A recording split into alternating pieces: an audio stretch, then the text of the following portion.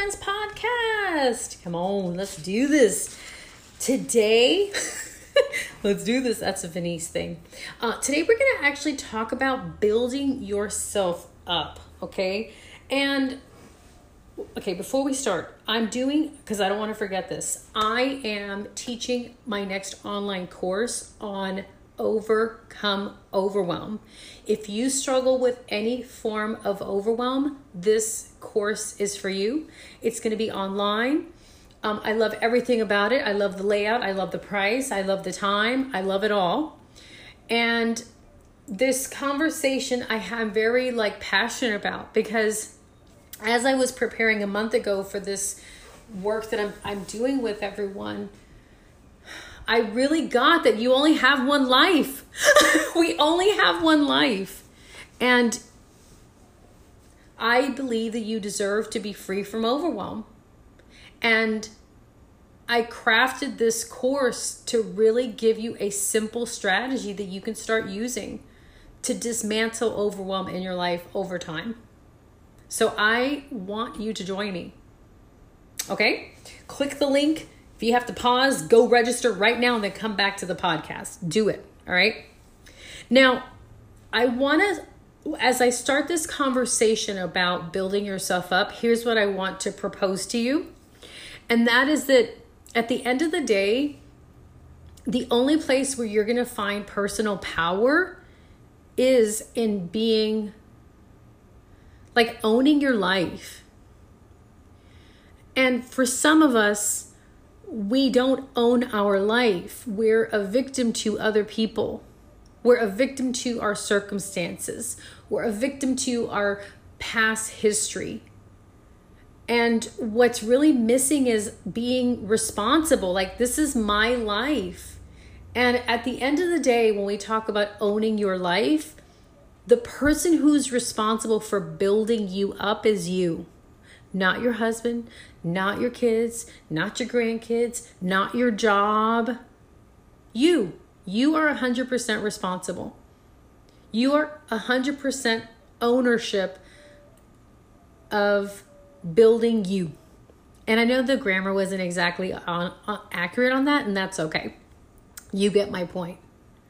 So I'm going to give you 4 ways that you can build yourself up. Okay? Before I do that, I'm going to give you the 7 ways that many people, as in coaching, I work with a lot of people, right? And these are things that people say and they do, and they don't build them up, they tear them down. So I'm going to share these 7 things with you. And if you do these, then I invite you to start interrupting it. Interrupt yourself. Be aware what is coming out of your mouth. What are the thoughts you're thinking? And begin to practice interrupting it. Oh, I just did that. Oh, I'm not doing that. Stop. Imagine a big stop sign in your mind when you start thinking certain things or saying certain things, because they don't build you up. So here's the first one. The first one is when you and I overreact. Now, I have been a master in overreacting. And this is one I would say in the past 2 years that I've really been dismantling. So I have a real history with this one. So an example of overreacting, and I want you to look for yourself. Do you overreact with things? Oh, everything's horrible. Everything's terrible. This is never going to work. Oh, it's not going to work out. I have this dear friend and she kind of overreacts in certain things, right? So sometimes she's like, I'm going to end up on the streets all alone. And, it's really not going to happen. But that's how her overreaction where it goes for her. Okay. So look for yourself. Do you overreact? The second is when you take things personal, why is this happening to me? And I have that one a lot too. A lot of these I've really struggled with personally, but these are common when I work with women. So it's like, this is happening to me. Oh, my coworkers, they're so mean to me. They don't like me. They're out to get me. My daughter, she's so mean to me. Taking it really personal. The third is like when you speak being very like absolute about it. Like it is this way. Like for instance, a lot of these things that, when I work with women, it's about themselves, right? I'm disorganized. I can't get my crap together. I always struggle with this. I'm a procrastinator. I put things off. It's absolute, like almost like you're sentencing yourself to how you are. Do you do that? If you do, any of these three, I invite you, I challenge you to start interrupting these because they don't build you up. They don't build you up, my friend. The next one is when you assume things. When I assume things, we assume things like, oh, well, he doesn't think I'm good enough. She doesn't think I can really do it. They don't think I have what it takes. They really are avoiding me. They don't want to include me. They don't want me to be a part. She skipped over me.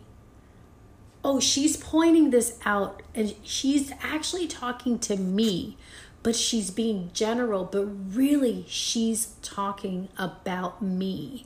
She's just not saying my name. That's assuming.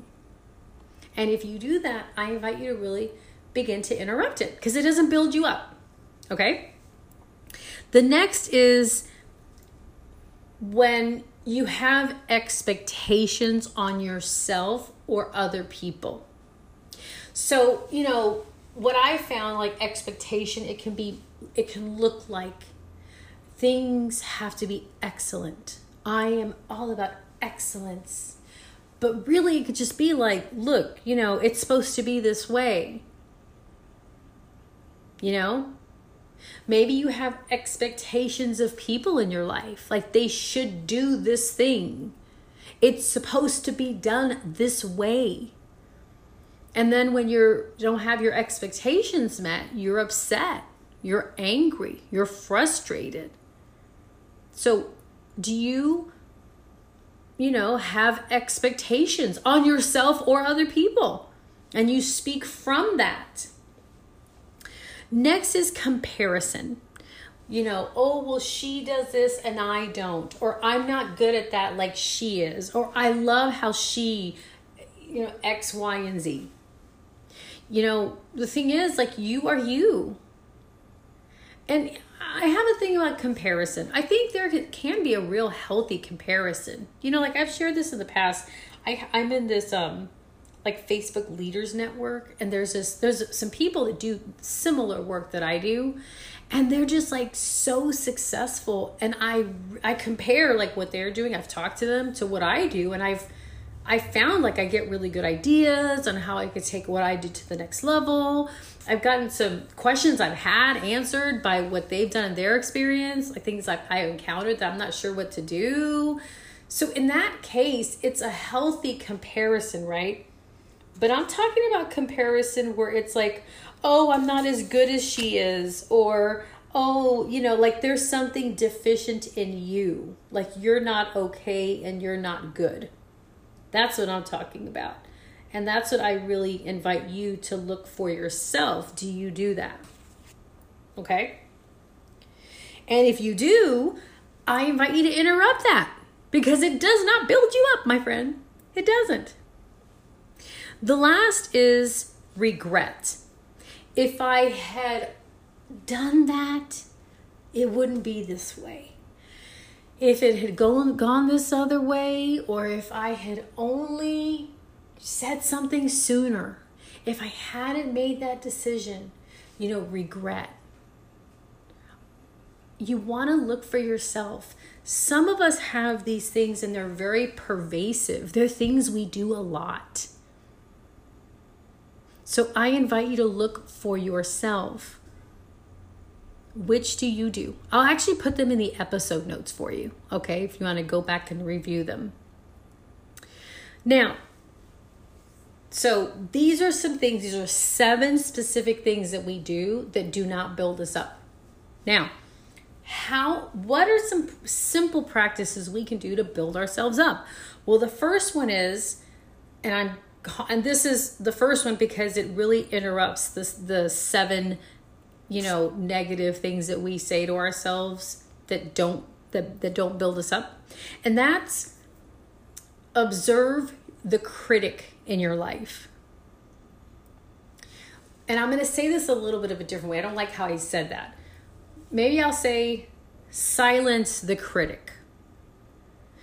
All of those 7 things that I said, overreacting, taking things personal, being absolute like it is this way, assuming, expectations, comparisons, regrets, those are critical. And when you're being that way, you're being a critic. So the first way to build yourself up is to silence your critic. Now, how do I silence it, Venice? Well, how you silence it first is by noticing when it's there. Oh, I just overreacted. Okay, stop. I just overreacted. And how you silence it is by saying, oh, well, I'm not doing that. It's learning how to interrupt and say, sometimes I tell myself, thank you for sharing, Venice. I'm not doing that. I'm not thinking on that. I'm not going to continue saying that to myself. So silence the critic. The second is to practice creating your gratitude as a practice. See, gratitude, it creates a space when you focus on, and I've done gratitude before, people. So here's kind of what they do. They're like, I'm grateful for my husband. I'm grateful for my family. I'm grateful for my car. I'm grateful for my grandkids. I'm grateful for my job. I'm not talking about making a list. I'm talking about practicing being present to what you're grateful for. Like, feel it.